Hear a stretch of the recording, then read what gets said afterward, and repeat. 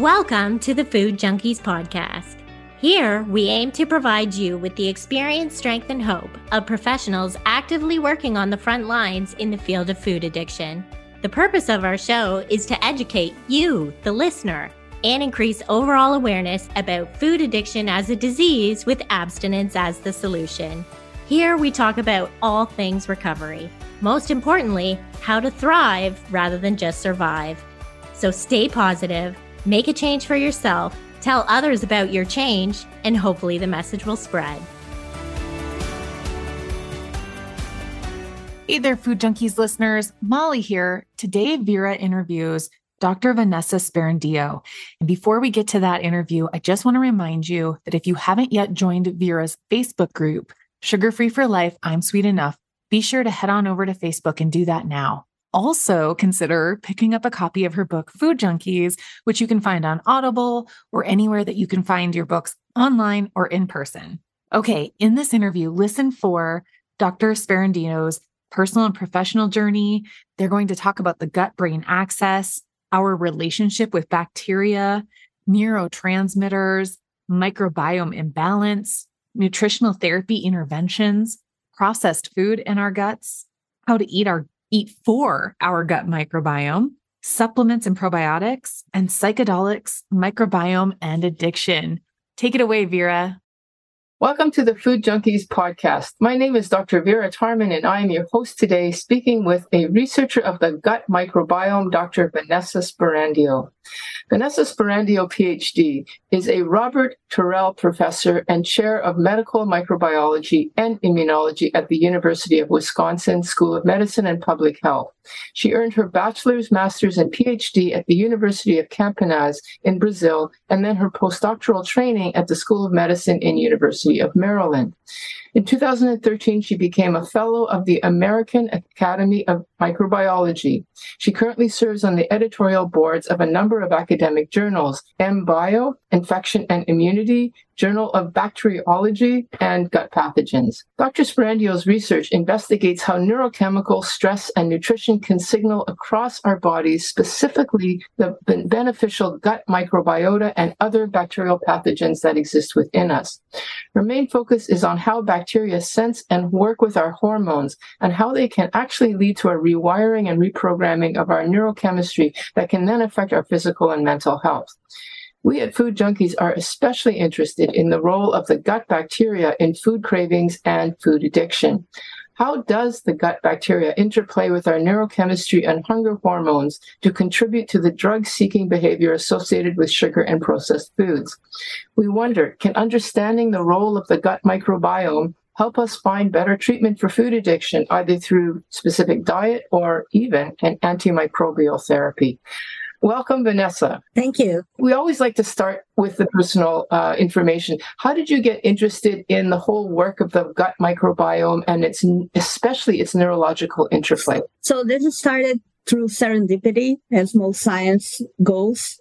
I was trained as working with microbial pathogens, gut pathogens, and how they cause disease. And then many, many years ago, even before microbiome was ever thought about, we realized that there was something in the microbiome, some chemical the microbiome was making that was telling pathogens where they were. And those pathogens were interpreting that towards basically turning on all of their virulence repertoire, all of their armamentarium to cause disease in the gut. And we realized then that there was a very similar chemical coming from the host too, and it turned out to be adrenaline and noradrenaline, which are pretty prevalent in the gut, that could also cross-talk with that. And that's how this whole thing started, like way more than 25 years ago.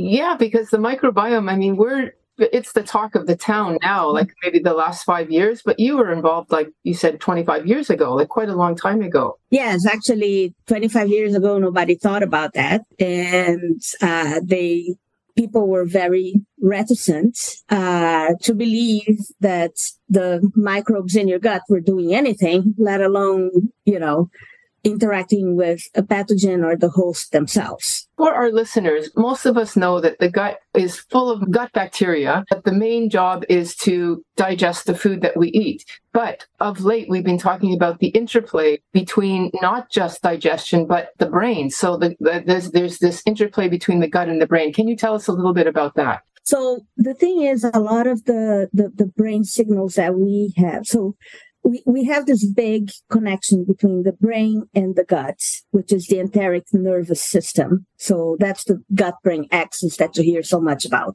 because you have a lot of nerves in your intestine. That's why you have that gut feeling, right?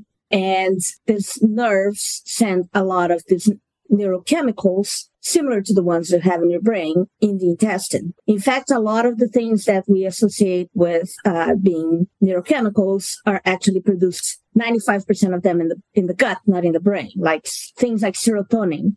Okay, so you go running and you feel happy. Serotonin is your happy, neurochemical. And that's something that controls food intake and the necessity to eat, and also mood and sleep. So serotonin, 95% of it is produced in the gut, not in the brain. Yeah, I find that very interesting. So the gut is a type of brain then, because it's creating its own neurochemistry. Yes, it does. And then there is this communication between the gut and the brain that goes both ways, right? Yeah. And it turns out that we're very anthropomorphic, right? We think about human beings coming first on everything, when in fact bacteria have been on Earth 3.5 billion years and we haven't. Uh-huh. So the chemistry itself is not that different. So they have chemicals are very similar to ours. And the gut bacteria chemistry. Yes, just bacteria chemistry at large. And so, for example, similar to serotonin, you have something called indole that bacteria make in the gut. Yeah. That actually crosses the intestine. It goes all the way to your brain. Okay. And chemically very similar to serotonin. So it's not very surprising that you would be able to recognize them and that they are able to recognize the neurochemicals that we make. Right. Because they're very similar in structure. So that would mean that if you're eating something that makes you feel good, the way that I've always interpreted that is that we're eating it, the information goes from the gut to the brain, and then there I get that feeling of happy. But you're saying it's already happening in the gut, that good feeling, because the serotonin is being produced there. It's being produced there, and then it gets absorbed and go to your brain. And things that bacteria make, like indole, which are very similar, are also being produced there, and it goes all the way to your brain too. Yeah. So this is a silly question, but when you said that the gut have a lot of the same neurochemistry that we do, would that mean that actual bacteria can be happy as well? Like, do they also have that feeling of pleasure and contentment? Well, define that. I'm a little careful about giving feelings to bacteria because they are unicellular organisms. Okay, but it does alter their behavior in terms of like adapting. They kind of use that to gauge where they are. Okay. Yeah. If you think about the intestine, it's packed full with bacteria. It's really, really crowded. Okay. And what they want is to find a little place like us to live and eat and exist, right? Like any organism. And they do that by trying to read that chemistry precisely and rewire themselves to basically take advantage of the way that metabolically that would make sense for them. So they don't compete head to head with somebody and basically lose it and try to coexist. So that's basically what happens in the gut. But they're seeking to survive.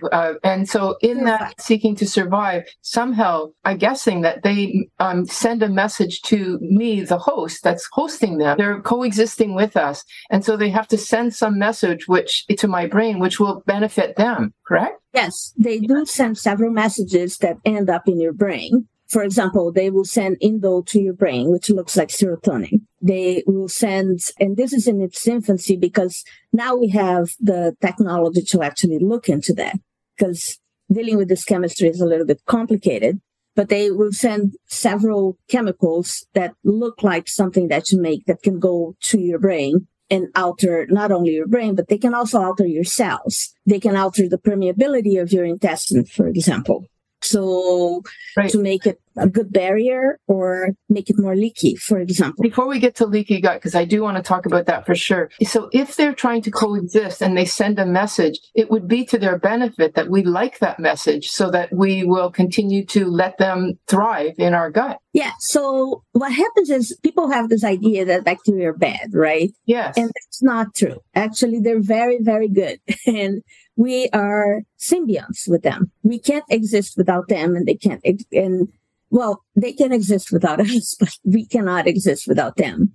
For example, if you eat a potato, it would mean nothing to you if you didn't have bacteria in your gut to break it down to glucose for you. Okay. You wouldn't be able to process that. So, and there is like 1,000 more bacteria in your body in terms of cells than you have your own. So you're basically a big incubator, and it's very good for you. And most of them are there to help you. And we live in symbiosis. We exchange this. Yeah. Okay, it's a nice equilibrium. But what makes the press is when you have bad bacteria, pathogens that cause disease, right? But those are exceptions to the rules. And I think about pathogens as the teenagers of the bacterial world.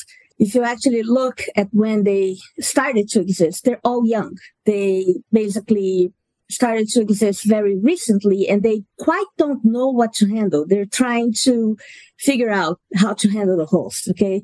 So instead of taking you to a nice dinner, they take you to McDonald's type of thing, okay?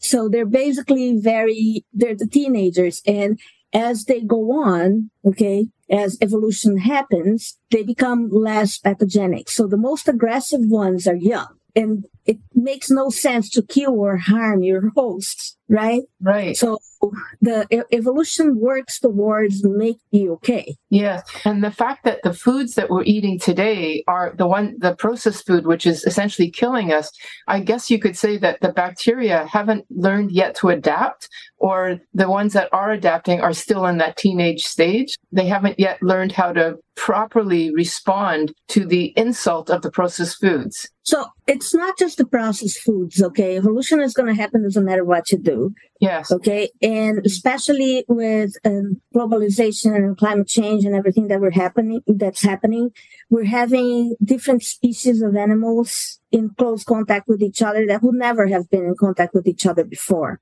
Right. Of course. So that's when pathogens jump. And when they make the jump to a new host, it's new. They don't know what to do with that. Okay. That's like COVID. That's COVID. That's HIV. That's Salmonella. That's E. coli that causes diarrhea. That's Campylobacter. Campylobacter loves chickens. Okay. It's happy with chickens. It doesn't want to be on you. You're in the middle of the way. Most of the times we're in the middle of the way. And that's when you get in trouble. Okay. Like cholera likes to live on plankton. You just turn out to be in the middle of the plankton. You mentioned serotonin. So what other neurochemicals are affected by our gut bacteria? So we have a very strong interplay with all neurochemicals, because a lot of the neurochemicals that you have are excreted through the gut to get out of your system. And your liver modifies them in a way to deactivate them. And the bacteria that are part of your microbiota have enzymes that basically cut that deactivation out and reactivate them in the gut. And that's true for serotonin, that's true for adrenaline, noradrenaline, endocannabinoids, which you make, and you have several of them. And bacteria can recognize all of those and change their behavior towards that to basically figure out where they are. And at the same time, they are making sure that they are deactivated in the gut, that they are activated again in the gut so they can actually sense them. So you have all of this chemistry going on there with all of these neurochemicals, and your microbiota is like key to ensure that that's going on. Not only that, but the microbiota also make your cells make more or less of those chemicals. They can program your cells to make more or less of that. In a sense, that they moderate the effect of those neurochemicals by decreasing or enhancing the supply of them, or yes, deactivating or pro-activating them. Yes. And they're doing it for the intention for their own survival, but it has an impact on us. Is that a correct assumption? It does have an impact on us. And it does have an impact on addiction. For example, it's all about chemistry, right? So if you have an imbalance in your microbiome, okay, so the general feeling of your microbiotas are very unique to each individual. It's like a fingerprint.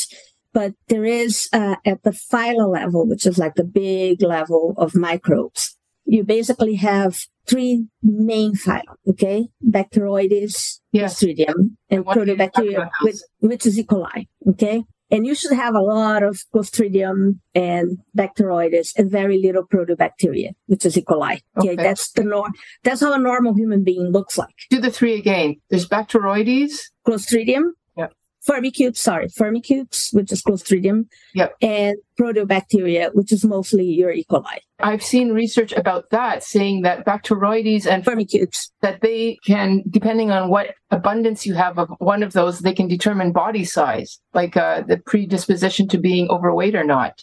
Yes, they can, because they can actually change transcription. They can actually change expression of genes in your cells that can make you more or less fat. In addition to breaking up foods, like the reason you're able to eat fibers and get something out of fibers or potatoes or anything like that is because Bacteroides spends a lot of energy breaking those things down. Okay. That's why they're the majority of your gut.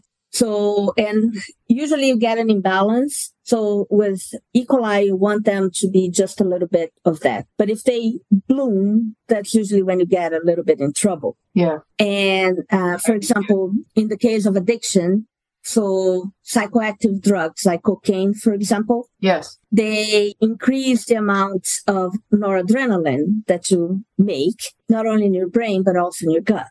When you have an increase in noradrenaline, E. coli loves to read that as like, whoa, let me colonize. Wow. Okay. So interesting. And does that mean that you said that there's an individual fingerprint that we each have? And if somebody has more of that E. coli, they're more susceptible to the effect of cocaine? Yes, they are. Wow. So, and what happens is it's kind of like a looping thing, right? Yeah. So cocaine will make more noradrenaline in the gut. That will make E. coli colonize and grow. Yeah.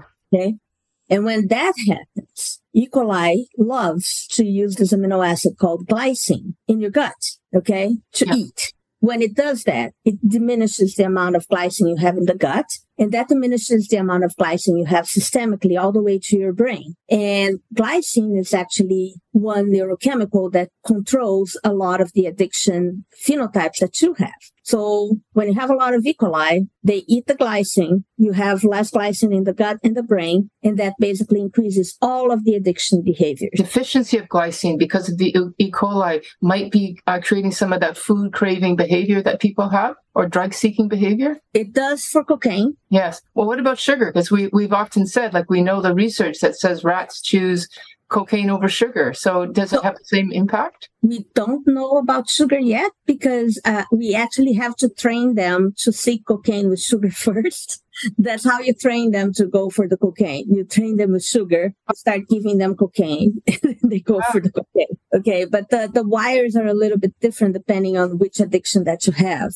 But at least in terms, and with addiction, I think there is a lot of correlation out there, but we're finally getting to what you call mechanism to try to pinpoint one situation and one chemical that you can modify. And in this case, it's E. coli and glycine. Yes. And you can correct that. For example, you just have to give glycine back for the animals. The drug-seeking behavior can be resolved with the glycine. Yes. And the beauty of that is not just glycine, because glycine is made out of sarcosine. And sarcosine is a food supplement. So if you go to GNC, a lot of athletes take sarcosine to build muscle. Yes. And sarcosine, your body makes it into glycine like that. And you can correct this with glycine or sarcosine. That's essentially a nutritional therapy that we could use in our addiction treatment. Yes. And the situation, at least with things like cocaine or amphetamine, is in the same class as cocaine as a drug, because it's like a psychoactive, makes you high and very, very active. Those two, they basically can be corrected with something like sarcosine, which you can go to GNC and get it. Yeah. And there is, to this day, no treatment, because for alcoholism, for opioids, you have pharmaceuticals that you can use to tamp that down. But for the psychoactive drugs, you don't. And food is also an addiction, right? Yeah. So it's a matter of mapping the wiring of what's going on with food, similar to drugs, because everything, even gambling is a chemical addiction in the end. Gambling is, it's dopaminergic and it is a stimulating. So yes, even though the research doesn't actually pinpoint gambling to the glycine, we could make the supposition that it's worth trying. Yeah, but I would say before you try it better to, well, sarcosine is like, it's not something toxic or anything. So whatever, right? But it's just a supplement. It's nothing dangerous, but yeah, it could be. Okay. What about other relationships and drugs? We're starting to look into that because, how can I say, the whole addiction field with the microbiome is in its infancy. Yeah. And a lot of the reason for that, there is a lot of correlation. So people will just say, oh, you have more of this, and then that's what happens. But it's hard to make sense of that. So you actually have to get to a point in which you understand what's going on, like in the case of the glycine thing. Yes. It's like, this is why. Yes. Okay. It's this chemical that's changing this signaling in the brain that's making you do this. And we can correct it using this specific thing. So the field is finally moving towards that. And the reason why it's been a little bit stuck in correlations is because to actually make this jump, you need people with different expertises working together. And scientists from different expertises sometimes don't communicate very well. Uh-huh. Okay, so you need a neuroscientist who understands how the brain works and addiction, working together with a microbiologist who understands, how bacteria behave. And you also need a chemist in the middle of the way to give you, a reading of the chemistry of what's going on. So when you have this multidisciplinary situation in which you have people from different fields that can actually really work together, that's when you actually get to the mechanism. And I think we're finally getting to that point right now in which people are realizing that they're going to have to go across fields and communicate with each other to get to where they need to go. What can you tell us? What do we know now about, because you said we have our own endocannabinoids and that the gut have its relationship with that. So tell us what you know about that. So with endocannabinoids, what we know about that is like, for example, I just told you that adrenaline makes pathogens learn to read adrenaline as a signal to turn on and all of their virulence and become really bad for you. Okay. And the same receptor that they use to sense adrenaline in your body, it's also sensed endocannabinoids. Adrenaline will create more virulence. Yes. So that's an example of how stress, which creates adrenaline, creates distress in our gut. Yes. Yeah. Okay, go ahead. Go back to the endocannabinoid. Okay, so the same receptor the bacteria has that senses adrenaline and turn on everything bad, okay, also senses endocannabinoids. But the endocannabinoids competes with adrenaline there. So you have more endocannabinoids in your gut, you're less susceptible to pathogens. It kind of calms them down, which is kind of how this neurotransmitters work in your gut, okay, and in your system. So endocannabinoids will diminish inflammation. It will make you kind of happier, okay, while adrenaline is stressful and it's not something very healthy for you. And it works pretty similarly in bacteria in the same way. So if you have a lot of endocannabinoids, it shuts down all of these pathogens. So you become less susceptible to diarrhea from E. coli, from Salmonella, because it shuts them down. I'm talking about our own natural system. I'm not talking about external. So how can we feed our endocannabinoid system? Is that also E. coli, or is that the other two that you were talking about, Bacteroides and... So it's known that some bacteria can actually change the amount of endocannabinoids that you have. So I think it has to do a little bit with the kind of microbiota that you have, whether you have more or less. Yes. And the endocannabinoid system is actually, again, really important in your intestine. A lot of that's done in there. Uh-huh. Okay. When it comes from plant exocannabinoids, then it's a different story, because it's hard to say because you have two of them. So you have THC. Yes. And you have CBD. Okay. And it's hard to say because, for example, CBD, it doesn't give you any of the highs that THC does, and it's FDA approved, whatever. Yeah. But CBD has a lot of off-target things, so it's hard to say how it really works. Uh-huh. THC will actually work in the same receptor that your endocannabinoids do, but it has all of the other side effects, right? Yeah. So at this point, it's hard to say, but there is anecdotal stuff out there, okay? So, for example, people who have IBS, okay, inflammatory bowel syndrome, which is very common nowadays. So these people have imbalances in their microbiome. It's a very complicated disease. And anecdotally, they feel better if they smoke pot. Pot has both of them, both CBD and THC, right? Yeah, right. There is also one interesting study in the 70s in Baltimore in which they were looking at diarrhea caused by bacteria in different human volunteers. And they noted then that the heavy marijuana users had less diarrhea than the ones that didn't use it.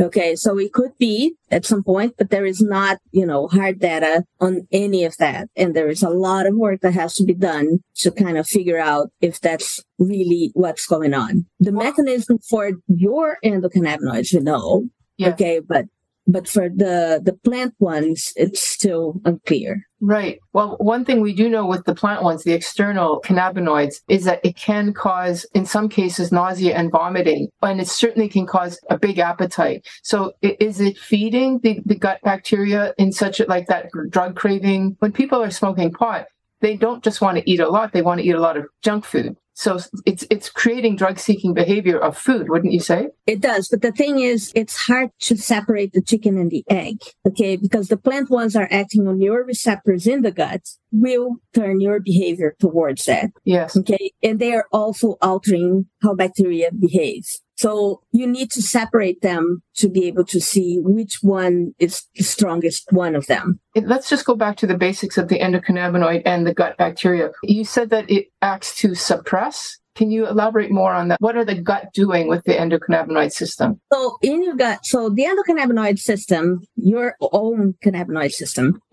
was discovered because people were trying to find out how do you respond to the plant ones. Yes. Okay. So that was, I'd say that was figured out in the 90s, which is not that long ago for science in general, especially when you want to get to something that you understand better. So then they figure out that, hey, you don't have those receptors to respond to plants, right? You must make something that you respond to, which is your own. And your own endocannabinoids in the gut. So they change appetite. Okay. So they will enhance your appetite. Yes. They will increase inflammation. Okay. They will, they're generally going to calm down everything. Okay. In your gut. It's that signaling between the gut bacteria and the endocannabinoid system. There's a signaling that creates this effect. Yeah, your endocannabinoids will signal to your own receptor. You make them. Yeah. Okay. And it will also signal to the bacteria and calm them down. Okay. So, for example, if you get a salmonella infection and you have more endocannabinoids than I do, chances are it's going to be less pathogenic for you than it is for me. At least that's what we can see when we do animal models of that. Hey, Food Junkies listeners. We're just going to take a quick break here to share with you something our team thinks could help benefit your recovery with food, body, or self. Thank you again for listening. Molly, Vera, and I are so excited to share our upcoming Sweet Sobriety Special Speaker and Workshop Extravaganza with you. This 4-day food addiction conference is going to be the recovery retreat you just can't beat as Sweet Sobriety takes over Toronto. Friday, we're going to have a special Sweet Sobriety soiree. This will be an exclusive event for our Sweet Sobriety group coaching members to hang out with your Food Junkies team. And this will run from 5:30 to 8:30 p.m. We have Sensational Saturday at the Residence and Conference Center in downtown Toronto at 80 Cooper Street. That day, we'll have Sandra Ilya speaking on aligning your sales to recovery, thinking, action, words. Sophie Rowland will speak on insulin resistance in the brain, how it affects our eating behaviors. Dr. Evelyn Roy will share how to level up your metabolic health and food addiction recovery. Our own Dr. Vera Tarman will be speaking on Am I Abstinent Enough? Besides sugar, let's explore alcohol and cannabis. And finally, Dr. Amy Reichelt will be speaking on the neuroscience of sugar and food addiction. On Super Speaker Sunday, the workshops will be held at the 519 Community Center Ballroom. On Sunday, we'll have Pamela McCoos speak on getting into the readiness mindset. Jennifer Lindo-Crank will be speaking on turning information into transformation, all about neuroplasticity. Rachel Murray will be speaking on craving control, navigating the complex relationship between women's hormones and sugar. And finally, Victoria Hamill will be speaking and doing a group hypnotherapy session for a recovery mindset. On Maintenance Monday, we will start with group coaching, then we'll have a workshop from Cynthia, and she'll be doing the genogram. Then we're going to have a group activity in the afternoon called Mindful Art Practice, and this will be hosted by our own Deb Reynolds. And then it will be followed by an Enneagram workshop with Bethany Mazaru. And finally, we're going to finish the day with somatic experiencing with me.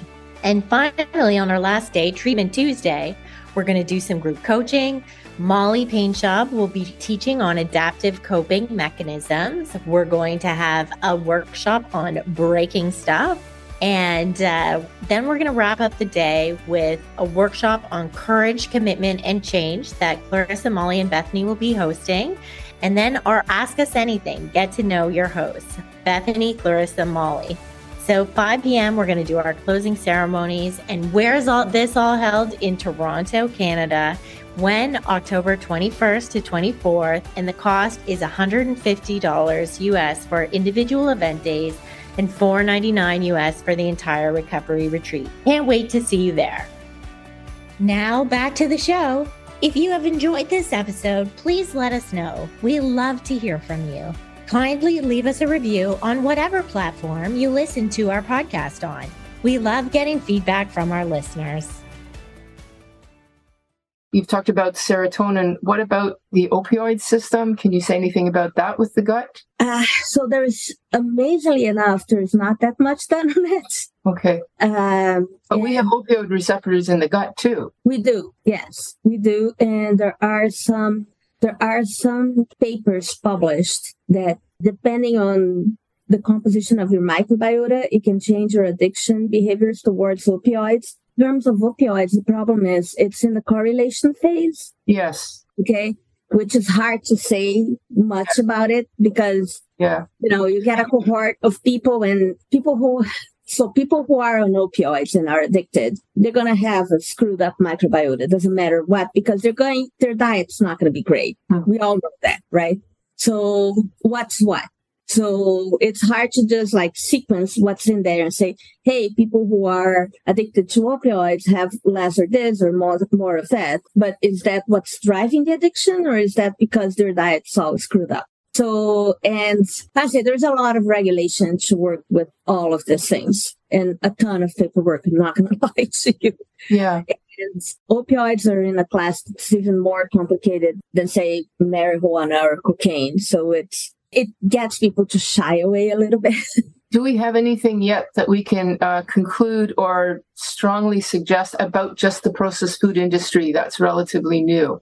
So the thing with the processed food industry, the situation is there is a lot of chemicals that are used to ensure that your food is not being spoiled. Okay, because the reason they process food is to keep it in the supermarket. You have a lot of chemicals in there. For example, a real watermelon will go bad in 2 days, right? It's amazing that you go to the supermarket, you buy a watermelon, and a week later, it's still okay in your fridge. It's not just the bacteria, but it's the bacteria and everything else. So they put a lot of chemicals in there. Right. Chemicals that your body is not necessarily able to process very well. So but it's a problem. How do we feed the world, right? Because if you let everything be extremely organic, okay, which would be the best situation for you, okay, your food production is going to be very low. Yeah. And you're not going to be able to feed the world with that, not with our population going up like we do. So it's the devil in the thing, right? So you want to feed the world, but at the same time, to do that, you're going to have to put a lot of chemicals into the food to be able to make it stay okay for a longer period of time. You also have to use a lot of chemicals in agriculture or how you raise your animals to make sure that you have enough production to feed the world.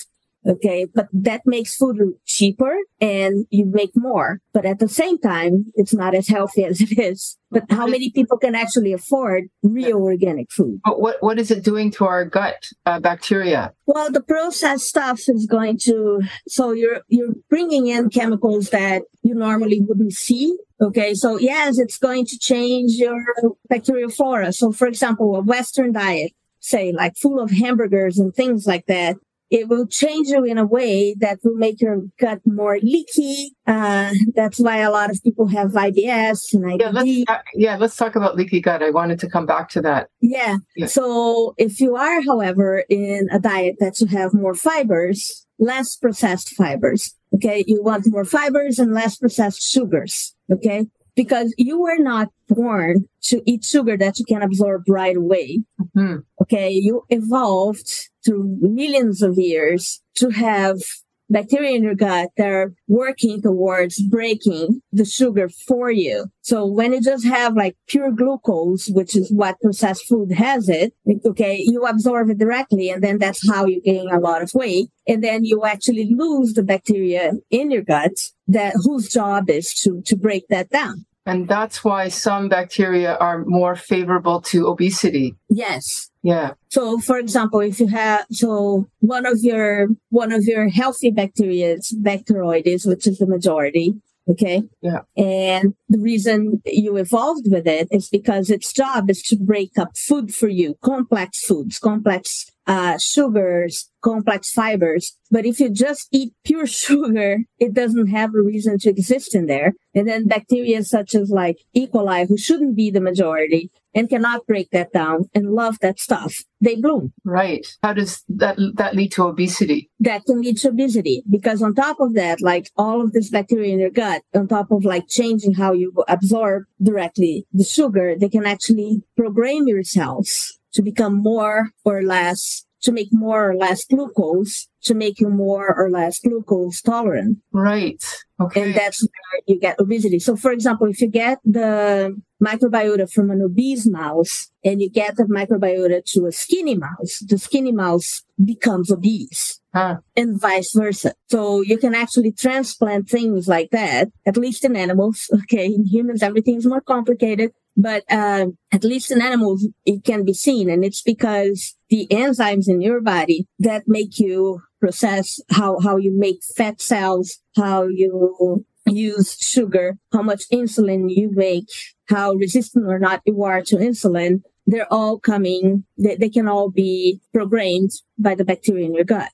That's amazing. So you mentioned the concept of fecal implants. Is that actually something, I know it sounds really unpleasant, but is that something actually that researchers are looking into as a cure for obesity, to actually transplant like we do with Clostridium? Yeah. So there is a ton of work with that's actually a field that's booming.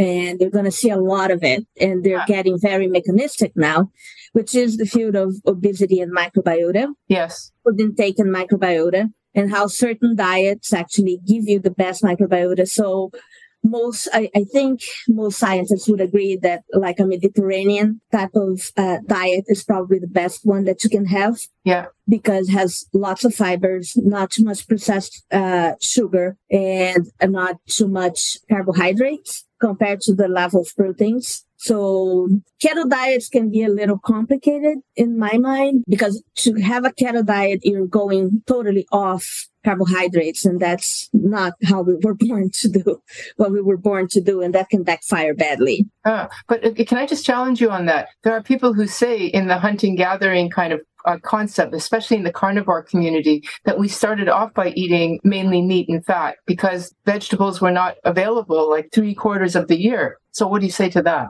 Well, they were not available, but they were available in the rest of the year, and you were eating them, and they had fiber. Okay, and you were eating grains when you start farming. So we have to have some carbohydrate. You cannot just go off. If you get, for example, in ketosis all the time, I think your metabolism can go really haywire. What happens to the gut if the gut does not have either of those three strains? So when you have an imbalance of the microbiota, you usually get in some sort of trouble. What imbalance happens when you're eating a carnivore diet, for example, or an extreme keto diet? You probably lose a lot of your bacteroides. If the person that's been eating meat, if they were to reintroduce carbohydrates, they might gain weight very quickly because they don't have that essential bacteria anymore. Yes, until they probably get the bacteria back, because it's kind of like a cycle, right? Yeah. But you want, how can I say, you don't want to have carbohydrates to be the basis of it, okay? Yeah. But the trick is you want the carbohydrates to be complex. You don't want them to be simple. So like anything that's just glucose, that's just like you absorb directly, that's not great, okay? You want it to be something that has to be broken down. Right. Okay, so for example, fibers in general, when you eat plants, you have a lot of pectin. Pectin is broken down into a carbohydrate called galacturonate, and that's broken down by bacteroides, okay? Yes. And you will only absorb that to a degree, right? So you just want your carbohydrates to be complex, not simple. Just to go back to, again, our three categories, we had the E. coli, which were often the bad guys. Well, they're not the bad. They're there for a reason. Okay. Okay. You just don't want them to be the majority. Right. But we want the bacteroides to be the majority. Yes. That's usually how you look like when you're healthy. And then the Firmicutes, what's their purpose? So the Firmicutes, what they do a lot is they also break carbohydrates, and they make sure that the intestine has very little oxygen, which is how they and bacteroides survive. That's why you have them as your majority. So Clostridium and bacteroides are anaerobic, and the part of your intestine where bacteria are, which is like the lumen, it's not close to your epithelium, it's before your mucus. That part's anaerobic, and they keep it that way. Uh-huh. And the reason E. coli is a small piece of that is because E. coli can do both things. It can be aerobic or anaerobic, okay? So if you have any imbalance, so if you have a breach of the mucus, so if you have, for example, leaky gut, okay, that means your mucus, which protects your epithelium, became thinner, and all of a sudden you have bacteria close to your cells. That's not good, okay? And closer to your cells, you have more air, and because you have the bloodstream coming, and the bloodstream has air. Yes. And when that happens, which is what happens with people who have inflammatory bowel syndrome, inflammatory bowel disease, is that they have thinner mucus, so bacteria are coming closer, okay? There's more air, so you lose Clostridium and bacteroides, and E. coli can respire that.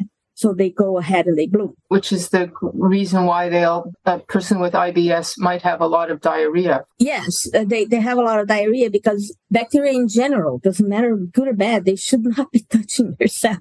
There is a reason you have a barrier. That was the definition, I guess, of leaky gut, the impermeability of that barrier, and then the mixing of anaerobic and aerobic bacteria. So how does that affect brain behavior? Well, every time you have bacteria closer to your epithelium, okay, whatever chemicals that they're making there have a bigger access to your bloodstream, and your bloodstream systemically goes to your brain. Right. And if it's the E. coli, which are able to bloom, they're the ones that create the stress, the adrenaline. The adrenaline will make them bloom. Yes. Okay. And they do make things, they do change the landscape in the gut of what chemicals you have there that do not necessarily work in your favor if they are the majority. It's a balance. And we're trying to, I think scientists in general are now, because working with you have to see the forest and the trees, right? So when you're working with the whole population, you're seeing the forest, but to get to what's really going on, you have to go to the trees. And that's the balance that everybody's trying to get to now. And technology is finally allowing us to get to that, to basically have something a little more informed in terms of this specific thing is what's leading to that. And instead of just like giving you like, well, if you have more of this is what happens. And because you don't know. We've talked now about how junk food or even lack of carbohydrates can affect the gut. What about medications like the PPIs, the proton pump inhibitors? I think it must be one of the most widely prescribed drugs that exist. Losec, Pantoloc. medications for people who have indigestion, and that affects the gut bacteria, does it not? It does. Actually, there is actually a big warning for you if you're taking proton pump inhibitors that you shouldn't take it over an extended period of time. Yes. It increases the levels of Clostridium, and then you can get the bad one, to bloom, Clostridium difficile, which is basically impossible to treat with antibiotics. Actually, if you give antibiotics, it gets worse. And it's really deadly. And the only way to treat that is to you have to get stool from a person who is healthy. That's the fecal implant concept. Fecal implants, yes. Yeah. You have to, the only way to treat that properly is actually with fecal implants, which, are controversial because FDA doesn't know exactly how to figure out how to regulate that. There's no way to just take the bacteria out of somebody else's stool, essentially, and put that in a pill, eh? They do. So my understanding is that they do it two ways. You can have it in a pill and take it orally, or it can go like a suppository. They do it both ways. But there is a lot of controversy on the regulation of that, because so what if you give the microbiota that from a person that's going to make it worse, for example? Yes, right. Okay. And how can they know that for sure? How do you know that for sure that this is the right combination? So there's been a lot of effort from scientists to get to a formulation of which bacteria would take Clostridium out, what's the key combination, and try to just formulate that combination into a pill. So you don't have to use stool, but you would have the right population to compete that guy out of there. What about just the plain use of antibiotics? As doctors, we're prescribing antibiotics like for anything and everything. And what is that doing to our gut biome and then potentially to our drug-seeking behavior? Well, with drug-seeking behavior, you're changing the microbiota, and we're as I told you, in the infancy to see which ones enhance versus which ones prevent. Yes, but so we could be devastating the good bacteria that would prevent drug-seeking behavior. You could. The situation is when you have antibiotics, it all depends on how long you take them and what kind of antibiotics you're dealing with. Okay. So if you're dealing with something that is not very broad spectrum, okay, and it's not for a long period of time, you have an issue with depleting some of the species in the microbiota, but they usually bounce back. Okay. But if you're giving things like ciprofloxacin, yes, which is wide spectrum, that thing's a bomb. Yes. Okay. And if it's for a short period of time, your microbiota kind of bounces back, but it depends how many times you're taking it. And certain species never come back. That there is this problem on the big side, it kind of looks like it came back, but it didn't. And then if you're treating things like gastritis, which is Helicobacter pylori, that you go on a bomb of antibiotics for a long time. Yeah. Or God forbid, if you have tuberculosis, okay, it's a bomb of antibiotics that goes on for a very, very long period of time. Yeah, 9 months, something like that. Yeah. So then you really get into a situation in which it's really hard to recover. So then that begs the other side of that question, which is, what about just using probiotics? What's your opinion about nutritional supplements, probiotics? That's a hard one. So I've been through a lot of probiotics meetings, okay? And so you have to, first of all, know which probiotics you're using, because not all of them are benign. And there are some, I think Jim Versalovic at Baylor can tell you very well how it can go bad sometimes if you get the wrong strain, okay? Because not you're going into the health food store, I'll just take that one. Some of them can be a little bit dangerous. And then there is the other part of they usually can't get a foothold in your gut for more than 12 hours. So they really, in the end of the day, the data does not the data is not statistically relevant at this point. That's quite a statement. They keep saying that they just need more people. But the thing is, it's, at least for now, it tastes really good. I love yogurt. Don't get me wrong. Oh, so you're talking about yogurt. You're not even talking about the pills. Even the yogurt, we don't know. Yeah. They basically, so first of all, if you're going to take the pills, you need to know which strains are in there.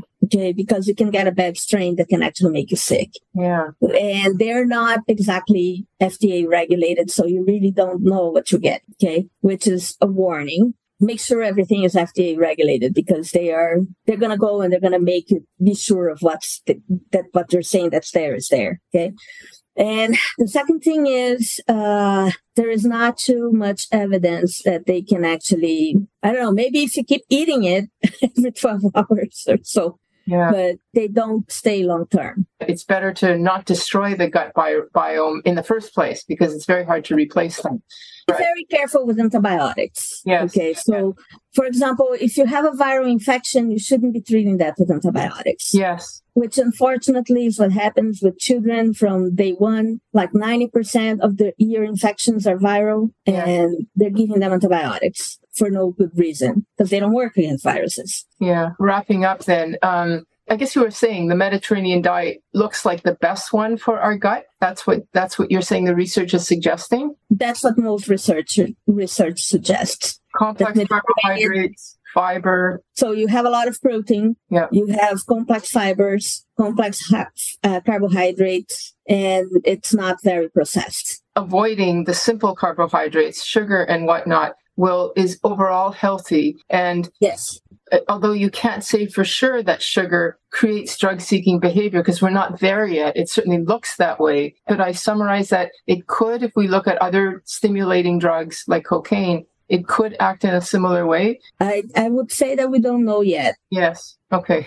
Okay. I think it's very dangerous to say that it will, because we don't know yet. In closing then, thank you so much for talking about all of this research that you're involved in. What's next for you specifically in terms of research? Like, what's your next project, or what is it that you would like to continue to be involved in? So one of the things that we're thinking about looking at is that one of the effective treatments for addiction, apparently, is psychedelics. Oh my gosh. Okay. But the problem is psychedelics can be quite dangerous, and they can also be modified by your gut microbiota. So what we want to do in the future is start looking at how do they get modified by the gut microbiota, and if we can find a way to get to disconnect the high problems and the hallucinations from the effects that it can have in the brain to actually curb addiction, because it's been shown, I think,